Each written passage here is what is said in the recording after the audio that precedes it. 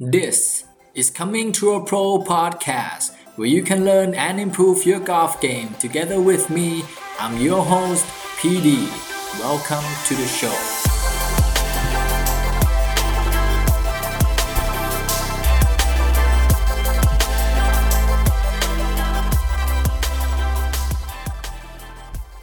สวัสดีครับเพื่อนนักกอล์ฟนี่คือ Coming to a Pro podcast เอพิโซดที่102นะครับก็เดินทางกันมาหลักร้อยแล้วนะครับเอพิโซดนี้นะครับก็จะยังอยู่หนังสือเล่มเดิมนะครับเพิ่งจะเริ่มต้นนะครับยังมีอีกเยอะเลยนะครับที่ต้องเล่าให้ฟังหนังสือเล่มนั้นนะครับชื่อว่า Every Shot Counts นะครับเขียนโดย Mark Brody นะครับเป็นหนังสือที่เอาสถิตินะครับมาบอกเล่าว่าเราควรจะพัฒนาเกมกอล์ฟของเรายังไงนะครับว่าเราจะลดสโตรกหรือแม้แต่ว่าเราตัดสินใจจะทำการเพิ่มระยะในการไดรฟ์ให้มากขึ้นเนี่ยมันจะช่วยให้เราเนี่ยสามารถที่จะลดสโตรกในการเล่นกอล์ฟของเราเนี่ยได้เท่าไหร่นะครับก็เป็นวิธีการเอาตัวเลขนะครับมาเล่าในหนังสือเล่มนี้ซึ่งหนังสือเล่มนี้เนี่ยจะไม่ได้พูดเกี่ยวกับเรื่องสวิงเทคนิคหรือว่าวิธีการทำวงสวิงให้ดีตีให้ไกลทำยังไงจะไม่ได้สอนเกี่ยวกับเรื่องนั้นนะครับแต่จะเล่าให้ฟังว่าตัวเลขพวกนี้เนี่ยแล้วก็วิธีการอาจจะมีการพูดในเรื่องของการฝึกซ้อมด้วยนะครับว่าควรจะต้องฝึกซ้อมแบบไหนเพื่อที่จะทำให้เราเนี่ยลดสโตรกได้แบบถูกจุดนะครับถูกสกิลนะครับเพราะว่าในเกมกอล์ฟเนี่ยมันก็จะมีหลายส่วนถูกไหมครับโอเคนะครับวันนี้เนี่ยเราจะมาพูดคุยเกี่ยวกับเรื่องของ stroke gain นะครับซึ่งเป็นวิธีการวัดผลที่ดีกว่านะครับ stroke gain a better way to measure in golf นะครับพูดถึงเรื่องของกอล์ฟแล้วเนี่ยจริงๆแล้วนะครับกีฬากอล์ฟเนี่ยเป็นกีฬาที่เราจะต้องทำการตัดสินใจนะครับบ่อยมากๆเลยนะครับยกตัวอย่างเลยตั้งแต่เราเริ่มเข้าไปที่สนามนะครับช็อตแรกที่เราจะต้องทำก็คือช็อต tee off ถูกไหมครับก็จะต้องมีการตัดสินใจนะครับว่าเราจะเล่นแบบไหนนะครับเราจะใช้ไดรเวอร์ไหมใช้แฟร์เวย์ใช้เหล็กหรือเปล่านะครับก็อยู่ที่แต่ละหลุมที่เราเจอนะครับบางหลุมแฟร์เวย์อาจจะแคบนะครับมี OB มีน้ำขวางหรือว่าน้ำวางทางซ้ายทางขวาเนี่ยแต่ละคนก็จะตัดสินใจแตกต่างกันออกไปนะครับซึ่งรูปแบบในการตัดสินใจเนี่ยมีมากมายมากๆนะครับก็แล้วแต่สไตล์ของแต่ละคนแล้วแต่แผนในการเล่นของเราในแต่ละวันนะครับนี่พูดถึงเฉพาะแค่การทำช็อต tee off นะครับยังไม่ได้พูดถึงเรื่องของการทำการ approach ขึ้นกรีนนะครับระยะเท่าไหร่ธงวางยังไงนะครับซ้ายขวาหน้าหลังนะครับก็มีเยอะมากๆนะครับจะเห็นได้ว่าการตัดสินใจเป็นอะไรที่นักกอล์ฟจะต้องทำอยู่ตลอดเวลาแต่สิ่งที่นักกอล์ฟนะครับเวลาเราตัดสินใจเนี่ยเราก็เป็นเรื่องปกตินะครับที่เราจะต้องตัดสินใจเนี่ย based on ประสบการณ์ของเรานะครับว่าในการเล่นในแต่ละครั้งเนี่ยเราเล่นแบบไหนเราก็จะตัดสินใจตามประสบการณ์ของเราแล้วก็บางคนก็ใช้ความรู้สึกนะครับณตอนนั้นนะครับหรือบางคนอาจจะใช้แบบสัญชาตญาณนะครับว่าเฮ้ยเราควรจะต้องเล่นแบบไหนใน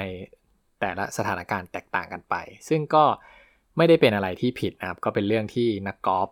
ทำกันอยู่แล้วนะครับแต่เนื่องจากว่าพอเรามีตัวเลขพอเรามีการเก็บสถิติที่มากขึ้นนะครับมันก็ทำให้เห็นว่าหลายๆครั้งแล้วเนี่ยการตัดสินใจของนักกอล์ฟเนี่ยก็เขาเรียกว่าอะไรตัดสินใจที่เหมือนกับว่ายังไม่ถูกต้องเท่าไหร่นะเพราะว่ามันมีตัวเลขสถิติบอกอยู่ว่าในหลุมลักษณะแบบนี้หรือในรูปแบบการเล่นในแต่ละแบบเนี่ยถ้าเอาตามตัวเลขตามหลักฐานที่เก็บมาแล้วเนี่ยการเล่นอีกแบบนึงนะครับอาจจะทำให้เราสามารถลดสโตรกได้ดีมากกว่านั่นเองซึ่งพอเรามีการเก็บตัวเลขอะไรพวกนี้เนี่ยแล้วก็มีการใช้คณิตศาสตร์ในการคำนวณนะครับจนหาวิธีเนี่ยที่เรียกว่า stroke gain ออกมาได้เนี่ยวิธีนี้แหละก็จะทำให้เราเนี่ยstroke gain เนี่ยมันจะช่วยให้เรานะครับตัดสินใจในการเล่นกอล์ฟนะครับได้ดีมากขึ้นนะครับเพราะว่าเรามี evidence หลักฐานในการเก็บข้อมูลเยอะมากนะครับแล้วก็ทำให้เราเนี่ยสามารถวางกลยุทธ์ได้ดีขึ้นนะครับกลยุทธ์ในการเล่นหรือว่าแม้แต่การใช้ในการฝึกซ้อมนั่นเองนะครับว่าเราจะใช้เวลาในส่วนไหนในการซ้อมเพื่อที่จะทำให้เราเนี่ยลดสกอร์ให้ได้นะครับ แล้วก็อีกอย่างหนึ่งคือมันทำให้เราเห็นด้วยนะครับตัว stroke gain เนี่ยทำให้เราเห็นว่าสกิลที่เราสามารถเล่นได้ในแต่ละครั้งเนี่ยในแต่ละรอบเนี่ยมีส่วนไหนนะครับที่ทำให้เราเห็นว่าตัวนี้แหละทำให้เราเนี่ยทำสกอร์ได้ดีมากที่สุดนะครับสกิลที่ผมพูดถึงเนี่ยมันมีไม่ว่าจะเป็น putting skill นะครับการ driving นะครับการตีเหล็กขึ้นกรีนอย่างเงี้ยเราจะการเล่นลูกสั้น up and down อะไรพวกนี้ก็จะเป็นสกิลที่แตกต่างกันนะครับการใช้ stroke gain เนี่ยจะทำให้เห็นว่าในวันนั้นเนี่ยเป็นการพัดหรือเปล่าหรือว่าเป็นการทำ up and down หรือว่าเป็นการ drive เนี่ยตัวไหนนะครับที่ทำให้เราเนี่ยลดสกอร์ได้มากที่สุดในวันนั้นนะครับตัว stroke gain นี่แหละก็จะเข้ามาช่วยอธิบายให้เราเห็นได้มากขึ้นนะครับว่าจุดแข็งจุดอ่อนของเราเป็นยังไงนะครับทีนี้พูดถึง stroke gain ละ stroke gain คืออะไรนะครับจริงๆคำอธิบายวิธีการทำเนี่ยก็เป็นอะไรที่ค่อนข้างซับซ้อนนะครับมีการใช้พวก dynamic programming นะครับมาช่วยในการหา stroke gain มีการใช้ตัวเลขเยอะแยะมากมายนะครับก็เราจะไม่ได้เจาะลึกไปถึงขั้นนั้นนะครับเอาง่ายๆเลยก็คือตัว stroke gain เนี่ยมันจะเป็นการวัดนะครับโดยที่เราเนี่ยจะวัดเทียบกับค่าเฉลี่ยอะไรสักอย่างหนึ่งที่เราอยากจะวัดค่าเฉลี่ยนะครับเดี๋ยวอธิบายให้ฟังเรื่อยๆนะครับก็พอมันเป็นเรื่องการวัดเทียบกับค่าเฉลี่ยแล้วเนี่ยมันก็จะทำให้เราเห็นได้นะครับว่าตัวเราเนี่ยทำได้ดีกว่าค่าเฉลี่ยหรือว่าทำได้น้อยกว่าค่าเฉลี่ยนั่นเองเขาก็เลยตั้งชื่อว่าเป็น stroke gain นะครับอย่างสมมติว่าค่าเฉลี่ยการพัดนะครับอันนี้สมมุติตัวเลขให้เห็นง่ายๆนะครับสมมติว่าค่าเฉลี่ยการพัดในการแข่งขัน18หลุม1วันเนี่ยนักกอล์ฟโดยเฉลี่ยทุกคนแล้วเนี่ยอาจจะพัดได้ที่สัก33พัดยกตัวอย่างง่ายๆแต่ถ้าวันนั้นเนี่ยเราพัดอยู่ที่สัก30พัดนะครับตัวนี้เนี่ยก็หมายความว่าเราเนี่ยเกณฑ์สโตรกในเรื่องของการพัดจากค่าเฉลี่ยทั้งสนามเนี่ยมาอยู่3สโตรกเราก็จะเรียกว่าเป็นสโตรกเกณฑ์นะครับพัตติ้งเนี่ยอยู่3สโตรกนั่นเองยกตัวอย่างให้เห็นภาพง่ายๆนะครับว่าสโตรกเกณฑ์มันใช้ยังไงตัวสโตรกเกณฑ์เนี่ยก็ไม่ได้มีแค่พัตติ้งอย่างเดียวนะครับสโตรกเกณฑ์มันจะมีทั้งสโตรกเกณฑ์พัตติ้งนะครับสโตรกเกณฑ์ off the tee นะครับก็คือวัดเกี่ยวกับเรื่องของการ drive อย่างเดียวนะครับสโตรกเกณฑ์ขอโทษทีนะเอาใหม่นะครับสโตรกเกณฑ์ off the green เนี่ยก็คือเหมือนกับว่าเป็นการวัดสโตรกเกณฑ์ตั้งแต่ที่เราdrive จาก tee off ไปจนถึง green เนี่ยเราเนี่ยสามารถเกณฑ์จากค่าเฉลี่ยในผู้เล่นต่างๆในสนามเนี่ยได้มากเท่าไหร่แล้วก็จะมีstroke gain driving นะครับก็จะดูว่าเราเนี่ยเกณฑ์ในเรื่องของการ driving เนี่ยเป็นเท่าไหร่ยังไงนะครับซึ่งรายละเอียดเดี๋ยวผมค่อยๆอ่านแล้วเดี๋ยวจะค่อยๆมาเจาะลึกทีละเรื่องนะครับก็อันนี้อธิบายให้เห็นภาพว่า stroke gain หน้าตาเป็นยังไงภาพมันคือยังไงนะครับยกตัวอย่างเอาแบบง่ายที่สุดเลยอย่างที่ผมบอกไปนะครับก็คือตัว stroke gain เนี่ยข้อดีของมันเนี่ยมันจะช่วยให้เห็นว่าสกิลในการเล่นเนี่ยตัวไหนนะครับสามารถ contribute หรือว่าสามารถทำให้เราเนี่ยทำผลงานออกมาได้ดีที่สุดนะครับอย่างสมมตินะครับ stroke gain เนี่ยเวลาแข่งจบมันจะบอกได้นะครับสมมุติมีโปร1คนเนี่ยสามารถเกณฑ์ stroke ได้จากในการแข่งขันเนี่ยอยู่4 stroke นะครับแล้วใน4 stroke เนี่ยตัว stroke gain เนี่ยมันสามารถแบ่งแยกออกมาได้ด้วยนะครับมันบอกได้ว่าใน4 stroke เนี่ยยกตัวอย่างก็คือเขาสามารถเกณฑ์ในเรื่องของการพัดได้3 stroke นะครับแล้วก็เกณฑ์ในเรื่องของ off green นะครับก็คือตั้งแต่ tee off ไปจนถึง green เนี่ยเกณฑ์จากค่าเฉลี่ยในสนามได้อีก1 stroke นะครับ3กับ1รวมกันเป็น4นะครับก็คือเป็น total ว่าโปรคนนี้เนี่ยเกณฑ์ stroke มาได้อยู่4 stroke พอเราเห็นตัวเลขนี้นะครับเราก็จะตอบตัวเองได้เลยว่าสิ่งที่ทำให้เราเนี่ยเล่นเหนือกว่านักกอล์ฟคนอื่นในสนามหรือในทัวร์นาเมนต์เนี่ยก็คือเรื่องของการพัดนั่นเองเพราะว่าใน4 stroke เนี่ยเราทำการพัดที่เกณฑ์จากชาวบ้านไปเนี่ยได้ถึง3 stroke นะครับตัวนี้ก็บอกได้แบบชัดเจนมากๆเลยนะครับว่าการพัดของเราเนี่ยดีกว่าคนอื่นนะครับแล้วก็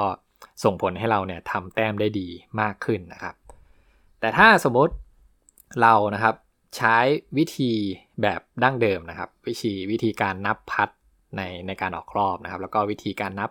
Green in Regulation เนี่ยสมมุติว่ายังไม่มี Stroke Gain เนี่ยเขาอาจจะบอกเราว่าหรือเราเนี่ยเก็บข้อมูลนะครับแล้วก็บอกตัวเองว่าวันนี้เนี่ยเราทำไปทั้งหมด29พัดนะครับแล้วก็ ตีกรีน in regulation ไปที่12กรีน in regulation นะครับก็เป็นตัวเลขที่ดีระดับหนึ่งนะครับก็ทำให้เห็นว่าเฮ้ยเราเนี่ยใช้การพัดไปทั้งหมด29พัดนะครับแล้วก็ตีกรีน in regulation เนี่ยได้ไปที่12กรีนจาก18กรีนนะครับตัวนี้ก็จะสามารถเทียบได้นะครับถ้าเรามีข้อมูลตัวเลขของตัวเราเองในอดีตอย่างสมมติแมตช์ที่แล้วเราอาจจะตีกรีน in regulation ได้สักประมาณแค่8นะครับแต่อยู่ดีๆเนี่ยแมตช์นี้เราตีได้ที่12เนี่ยมันก็ทำให้เราเห็นนะครับว่าเรามีการพัฒนาขึ้นแต่ว่ามันก็จะไม่สามารถที่จะเอาไปเทียบกับค่าเฉลี่ยของเพื่อนๆที่แข่งขันด้วยกันได้นะครับว่าเราเนี่ยทำดีมากกว่าคนอื่นหรือน้อยกว่าคนอื่นนะครับอันนี้ก็จะเทียบได้เฉพาะในส่วนของตัวเองนะครับแล้วข้อเสียอีกอย่างหนึ่งก็คือพอเราเห็น29พัด12 GIR เนี่ยเราก็ไม่สามารถตอบได้นะครับหรือว่าตอบได้ไม่ชัดเจนว่าแล้วเรื่องการพัดหรือว่าการตีเหล็กขึ้นกรีนตัวไหนนะครับที่ทำให้เราทำผลงานได้ดีจะเห็นได้ว่ามันจะไม่ได้บอกได้ชัดเจนเหมือนการใช้ stroke gain putting นะครับอันนี้ก็เลยเป็นที่มานะครับที่ว่าการใช้ stroke gain putting เนี่ยเป็นการวัดที่ดีมากกว่านะครับก็หวังว่าเพื่อนๆนะครับจะเข้าใจเรื่องของ stroke gain มากขึ้นนะครับก็เดี๋ยวจะค่อยๆหาข้อมูลนะครับที่เจาะลึกแล้วก็สามารถเอาไปปรับใช้กับนักกอล์ฟสมัครเล่นมาเล่าให้เพื่อนๆฟังด้วยนะครับก็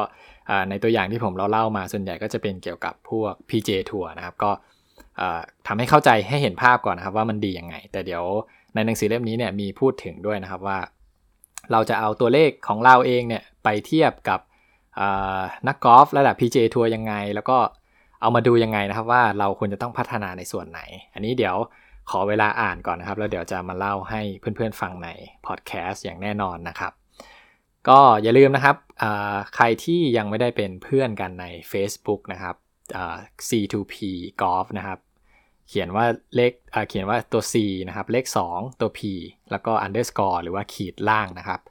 แล้วก็ GOLF นะครับอ่านว่า Golf นะครับก็ลองเซิร์ชใน Facebook แล้วก็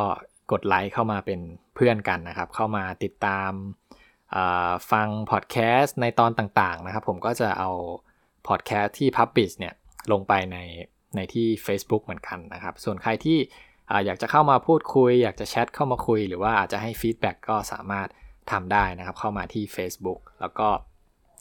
มาเป็นเพื่อนกันนะครับตอนนี้มีผู้ติดตามอยู่สักประมาณ100กว่าคนนะครับผมตั้งเป้าไว้ใน OKR ของผมนะครับอยู่ที่300ก็ใครที่ยังไม่ได้เป็นเพื่อนนะครับรบกวนเข้ามาช่วยให้ผมทำตัวเลขตาม OKR ให้ได้ด้วยก็ดีนะครับจะขอบคุณมากเลยนะครับแล้วก็ในส่วนใครที่ชอบฟังพอดแคสต์นะครับฟังในช่วงตอนขับรถหรือว่า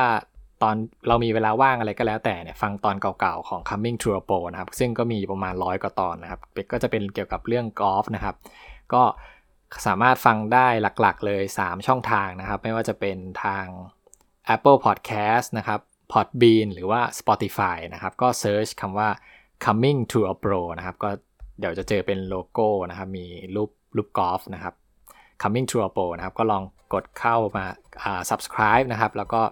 สามารถฟังตอนเก่าๆได้นะครับขอบคุณเพื่อนๆนักกอล์ฟอีกครั้งหนึ่งนะครับสำหรับการเข้ามาฟังแล้วเราพบกันใหม่ในเอพิโซดหน้าสวัสดีครับ